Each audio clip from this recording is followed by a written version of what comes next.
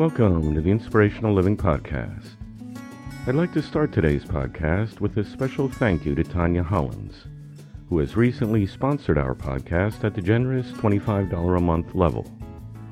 If you would like to become a patron of our podcast, you can do so for as little as $1 a month, which will help ensure the production of our podcast for years to come. To learn more, please visit livinghour.org/sponsor. Today's reading has been edited and adapted from the lecture Self-Made Men by Frederick Douglass, first delivered in 1859.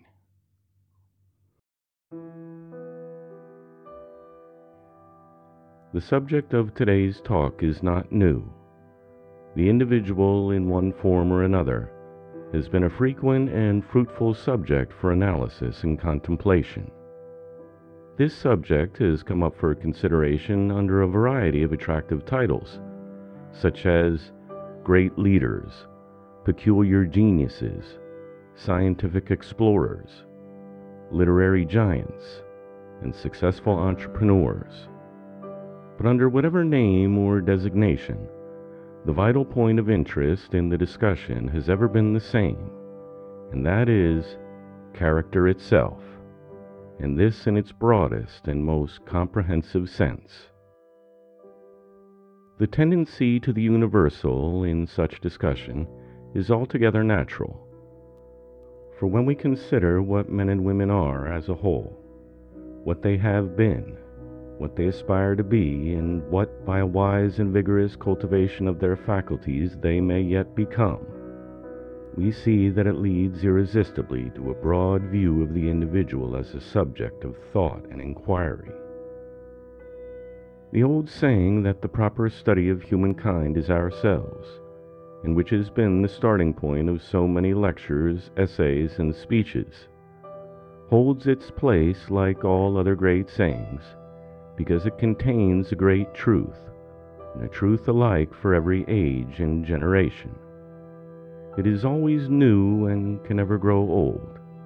It is neither dimmed by time nor tarnished by repetition. For humanity, both with respect to the individual and the species, is now, and evermore will be, the center of unsatisfied human curiosity.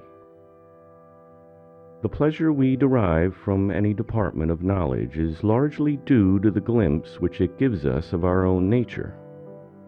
We may travel far over land and sea, brave all climates, dare all dangers, endure all hardships, try all latitudes and longitudes. We may penetrate the earth, sound the ocean's depths, and explore the starry sky in the pursuit of other knowledge. We may contemplate the glorious landscape, gemmed by forest, lake, and river, and dotted with peaceful homes and quiet herds. We may whirl away to the great cities, all aglow with life and enterprise.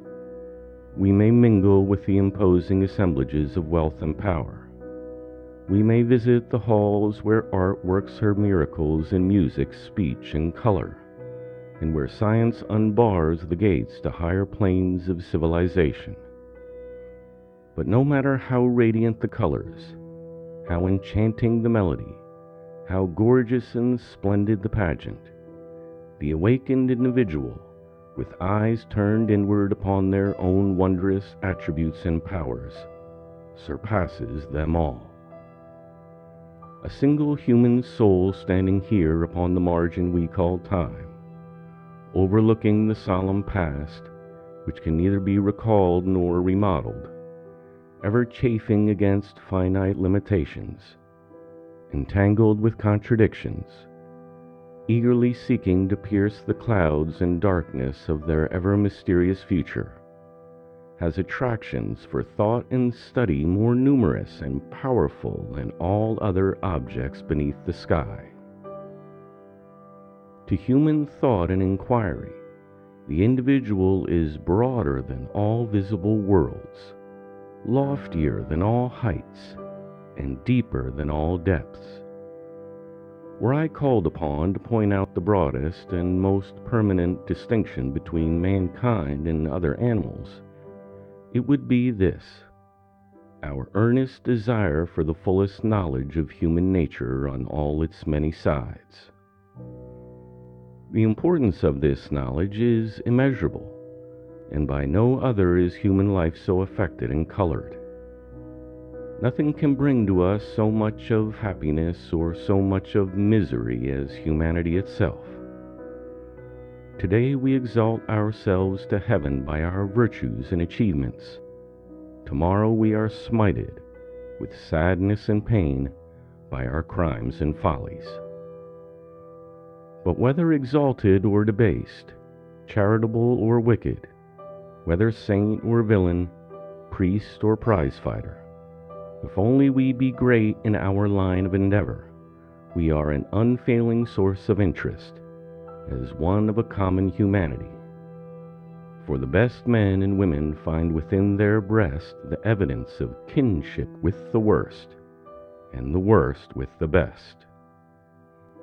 Confront us with either extreme, and you will rivet our attention and fix us in earnest contemplation.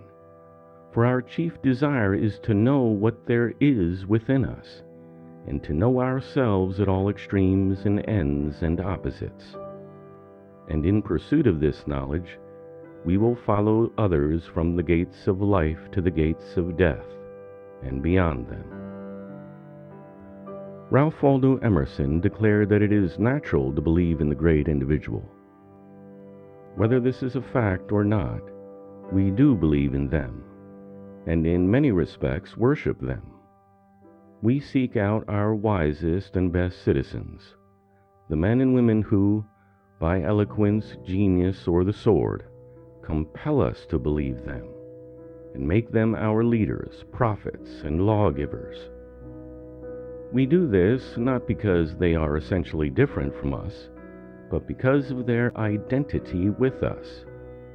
They are our best representative and reflect on a colossal scale, the scale to which we would aspire, our highest aims, objects, powers, and possibilities.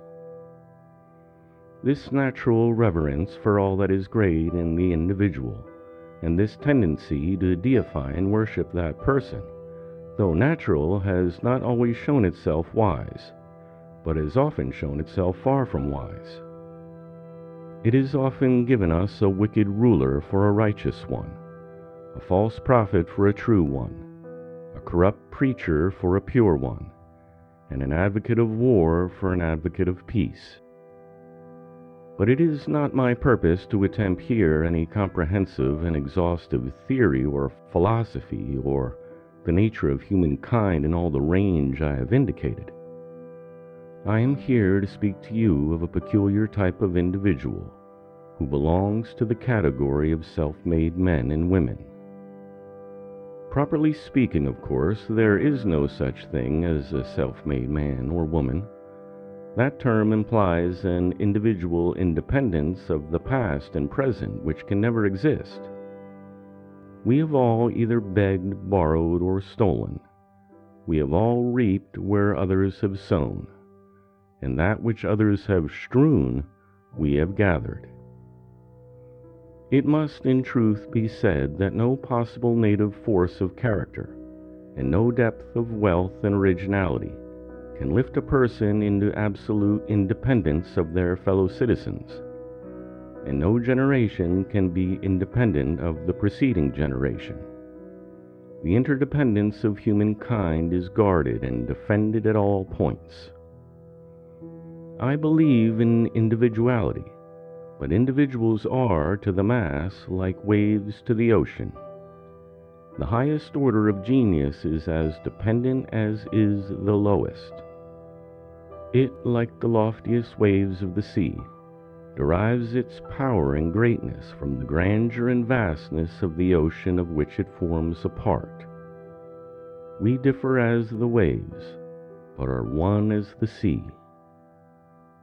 To do something well does not necessarily imply the ability to do everything else equally well. If you can do in one direction that which I cannot do, I may, in another direction, be able to do that which you cannot do. Thus the balance of power is kept comparatively even, and a self-acting interdependence is maintained. When using the term self-made, I am thus doing so in the popular parlance, with which I am sure you are familiar. Self-made men and women are those who, under peculiar difficulties and without the ordinary help of favoring circumstances, have attained knowledge, usefulness, power, and position, and have learned from themselves the best uses to which life can be put in this world, and in the exercise of these uses build up a worthy character.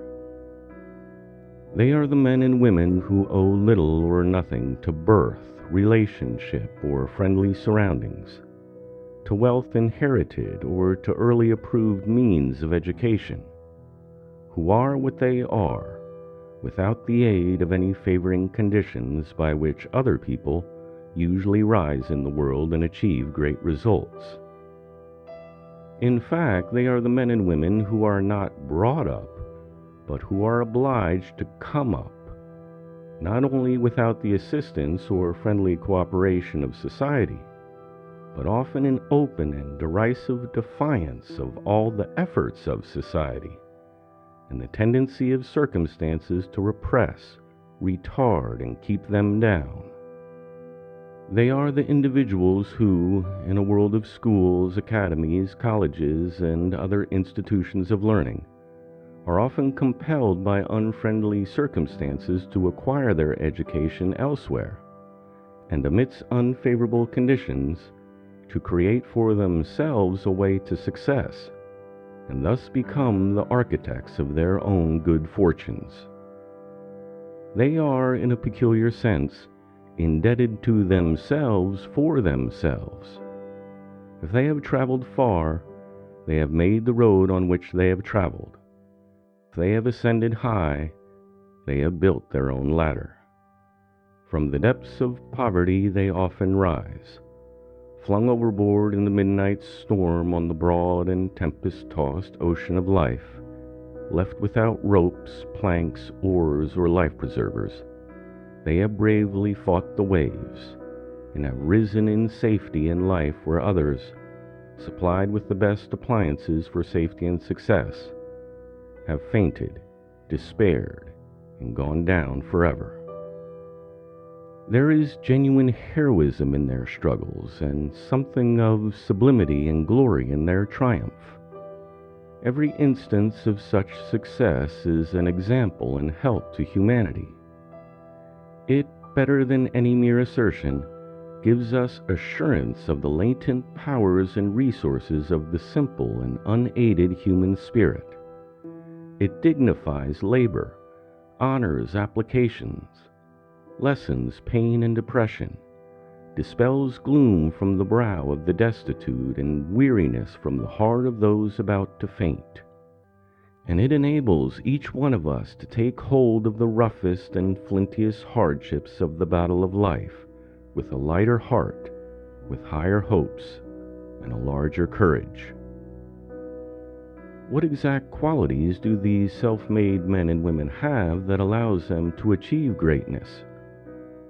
Well, when we attempt to account for greatness, we never get near to the truth than did the greatest of poets and philosophers, who have said, "Some are born great, some achieve greatness, and some have greatness thrust upon them."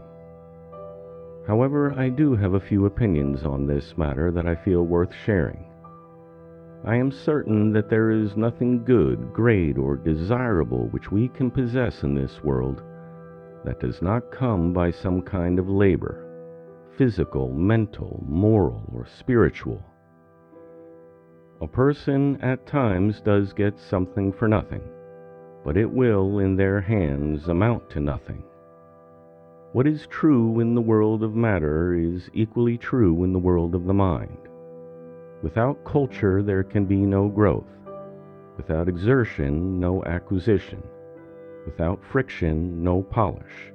Without labor, no knowledge. Without action, no progress. And without conflict, no victory.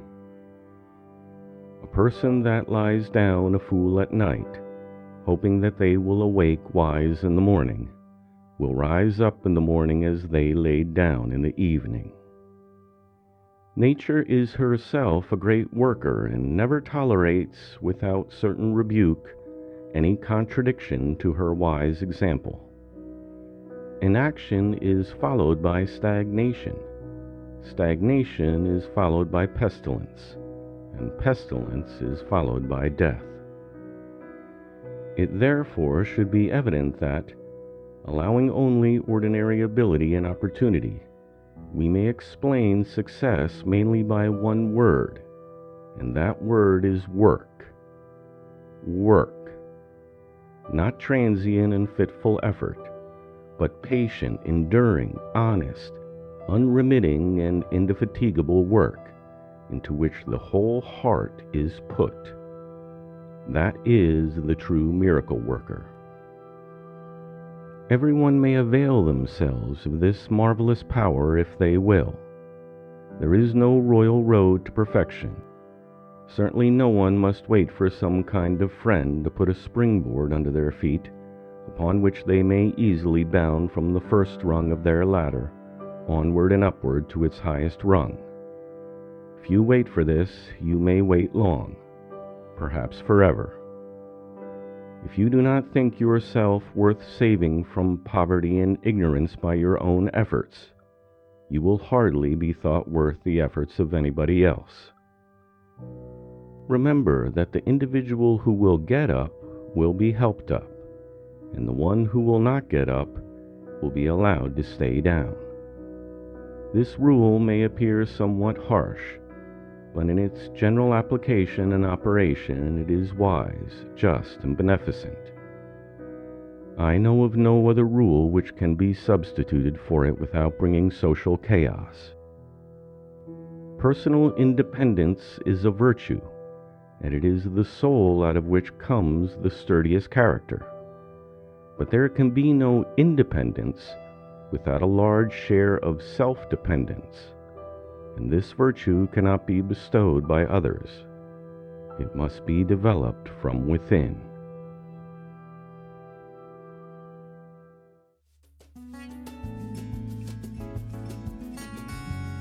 The Inspirational Living Podcast is a production of The Living Hour. For free transcripts, please visit livinghour.org. To get 30% off our Majesty program, please go to livinghour.org/majesty and use the coupon code INSPIRATION. Thanks for listening. I look forward to talking with you next time.